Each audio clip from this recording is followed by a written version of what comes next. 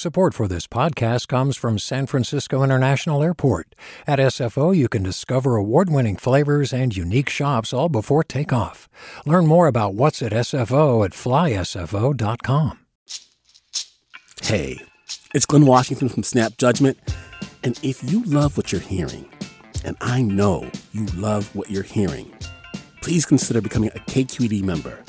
Get special access to cool events, behind-the-scenes footage, and so much more. Plus, you'll sleep better at night knowing you did your part for the community you depend upon. It's in you.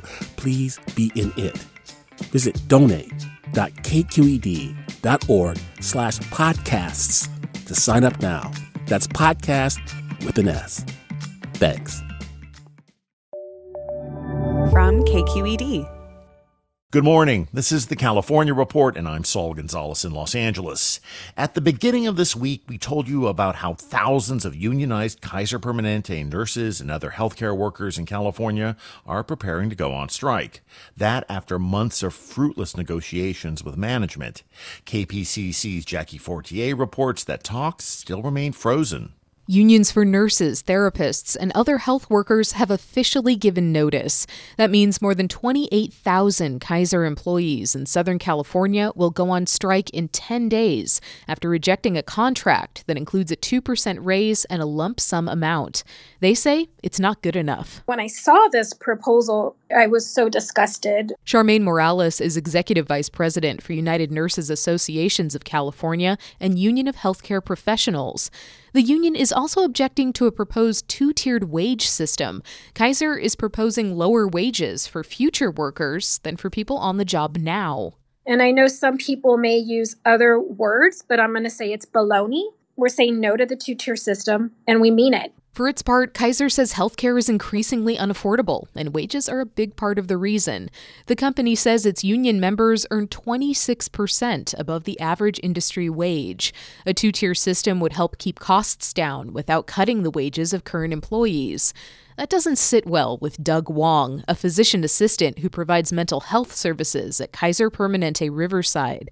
He'd be working alongside someone else, making a lot less money. My 9-year-old, she said, I want to be a therapist when I grow up, Daddy. We have those in our union. It would be tough to say, okay, well, I'll sign a 26% pay cut for you in the future just to save my own skin for now. Wong has been working with COVID patients for months in urgent care, taking extra shifts to triage the flood of patients during the height of the pandemic, then going back to his regular shifts as a therapist, where he helps people digest the trauma of losing family members to the virus. You walk in from the employee parking lot and they have signs saying, you're a hero. And in some ways you kind of believe that you're doing some good and that you're appreciated.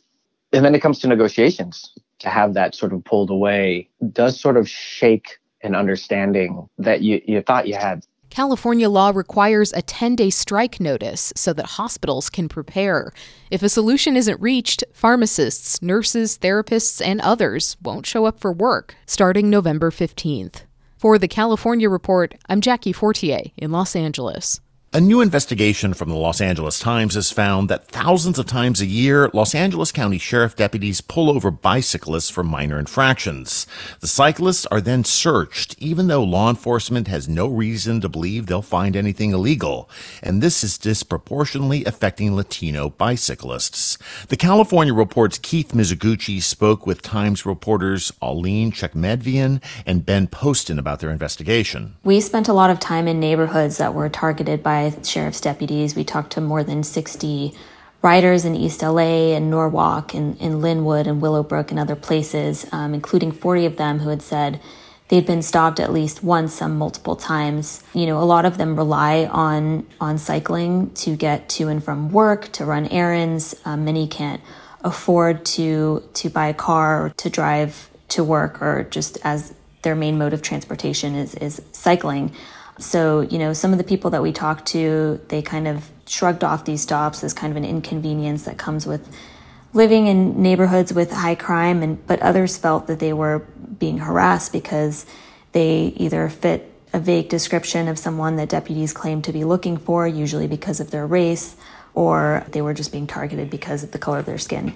And in most of the cases, deputies didn't really find anything on these bicyclists, correct? They didn't find any weapons. They didn't find any drugs. There was really no reason to pull them over, and they actually released them. Yeah, the search rate is so high at 85%, but they're finding contraband, illegal items such as drugs or weapons, in about 8% of the searches. So that's very low, what they would call a very low hit rate, a very low success rate of finding contraband. And yeah, I mean, the search rate being so high is obviously concerning to a lot of people we talk to.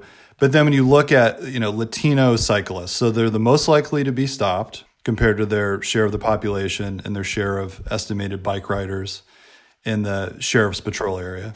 They're the most likely to be searched, but they're the least likely to be found with contraband. The department has come under a lot of criticism, not just recently, but over the last few years. I imagine this can lead to even further distrust in the communities where deputy shootings have occurred and killings have occurred. And there's already been a lot of protest about many of the actions of the department. There have been, high-profile shootings in the last several years, and, the department's come under fire for having, groups of deputies with matching tattoos within the department. And, currently they're under investigation by the state attorney general, who is conducting a pattern and practice investigation into whether deputies have violated the rights of residents in their patrol areas. In terms of the sheriff's department, what's been their response to your investigation? We sent the sheriff's department our findings, and, they defended bike stops as a necessary and legitimate strategy in fighting crime. And they said that the 8% contraband hit rate that Ben spoke about didn't raise serious questions for them. And, they just sort of defended the practice. Aline Chekmedyan and Ben Poston are reporters for the LA Times. Thank you both so much for joining us today. Thanks for having us. Thanks. Hi, it's Terry Gross, the host of Fresh Air. We bring you in-depth, long-form interviews with actors, directors, musicians, authors, journalists, and more. Listen to our Peabody Award-winning Fresh Air podcast from WHYY and NPR. Hey, it's Avery Trufelman, host of Articles of Interest, and I've got to say, I've been a fan of KQED ever since I was a little kid, and I would come out to San Francisco to visit my grandma. It was just what we'd always turn on every time we got in the car, every time we were making dinner and turning on the radio. It was always KQED. And then over the years, I've become a massive fan of KQED podcasts because this is local reporting at its best. These are answers to questions you've always wanted to know, interviews with exciting, unusual voices, necessary journalism, all told with love and care and artistry. And did you know that a majority of KQED's funding actually comes from members? It's just people like you and me supporting the programs they love, while also getting access to cool events, behind-the-scenes footage, and so much more. If you want to sign up and be a part of this amazing community, visit donate.kqed.org/podcasts to become a member today. That's podcasts with an S. Thank you for listening, and thank you for your support. Next week, the city of LA will enact some of the toughest COVID-19 verification rules in the country. Patrons visiting indoor businesses, sports venues, and cultural institutions will have to show proof of full COVID vaccination. But municipal authorities say they won't cite or fine venues that don't initially follow the rules, giving them time to adjust. But after a warning comes the stick. Businesses and institutions that don't comply with the COVID requirements could face fines starting at $1,000 for the first violation and topping out at $5,000 for a fourth and subsequent violations. In related news, California just received the last chunk of federal COVID relief dollars aimed at helping the state's students recover from the pandemic. KQED's Julia McAvoy reports. The $5 billion being released is money schools are already expecting and brings the total to $15 billion. The state had to show how it would spend the money first, a plan it took until late last month to submit. The money will come in handy as school districts pivot to vaccinate 5 to 11-year-olds. The state says it will use some of it to set up 800 clinics over this month and next to help vaccinate some 450,000 students. The The money should also help states hire more teachers, assistants, and staff to help with students' social and emotional needs. Districts can apply for grants, of which 10% must be used to address lost instructional time, especially for English learners and students with disabilities. For the California Report, I'm Julia McEvoy. A leading agricultural industry group says the global supply chain problems are hitting California's farmers hard. Roger Isom is president of the Western Agricultural Processors Association. It represents the cotton and tree nut industries. He tells the California Report many ships are dropping all their cargo off at Southern California ports and then skipping a trip up to the Port of Oakland to pick up exports. 100% of the cotton grown in California is exported. And on average, when you look at all four tree nuts, about 70% of it's exported. So it's having a huge impact on our ability to get our products sold. Isom says most growers north of the Central Valley rely on the Port of Oakland to export their products, and they're having to find other ways to transport their goods, even sending them to other ports in the U.S. They're doing so at a loss, but they don't want to lose that market share. Those are our customers. They've been long-time customers, and we're hoping when this gets straightened out that we can go right back to it. If we don't, they're going to start buying their product from other countries. Isom says they're still trying to quantify the amount of money the industry has lost to the port backlog, but he says it's in the millions and millions of dollars. And now to our sister show, the California Report's weekly magazine. This week, a look at the growing population of Californians who identify as mixed race. Here's host Sasha Coca with a preview. What are you? It's a question those of us who are mixed race might get our entire lives. The latest census, though, shows we're a demographic to pay attention to. 2020 data reflect a 276% increase in Americans who identify as multiracial compared to back in 2010.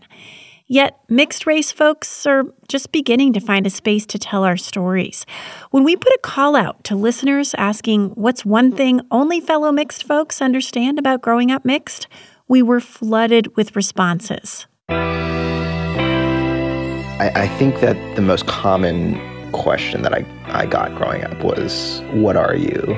Or what's your background? I had black friends who would stop me in the hall and be like, ask me what I am. I would get that a lot.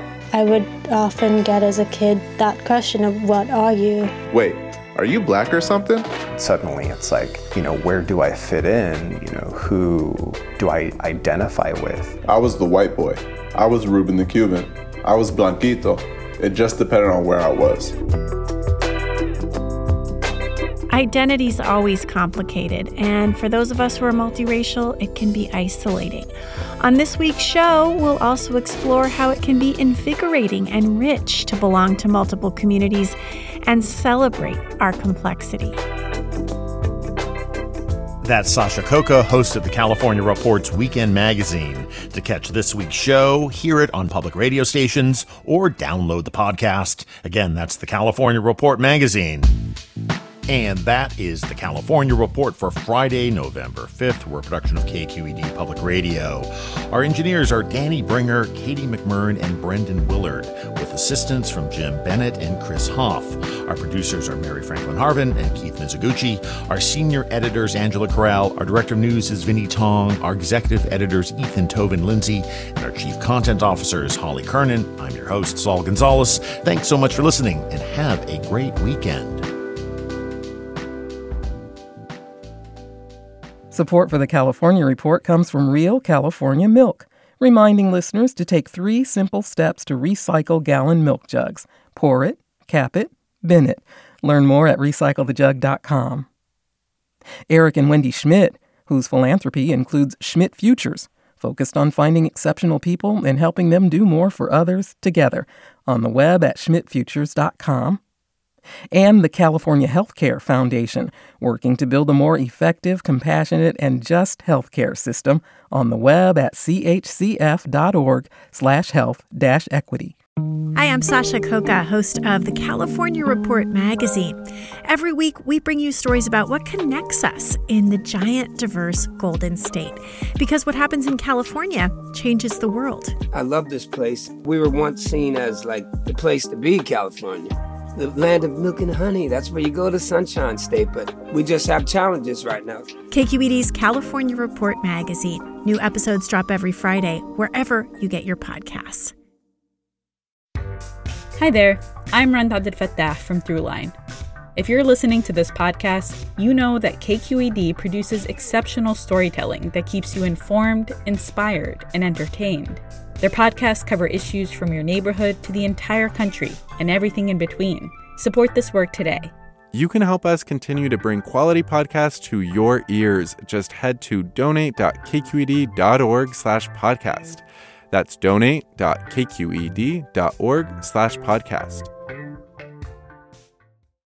Do you love learning about the San Francisco Bay Area? Its history, its people, its unique blend of cultures? Then you should check out the Bay Curious book. I'm Katrina Schwartz, editor and producer on the Bay Curious podcast, and I'm here to let you know that for the month of May, we've worked out a sweet deal for KQED podcast listeners. Right now, you can get the Bay Curious ebook for $1.99. That's right, $1.99. Just search for Bay Curious wherever you get your ebooks or find a link in our show notes. This offer does expire at the end of the month, though, so you'll want to act on it fast. Happy reading!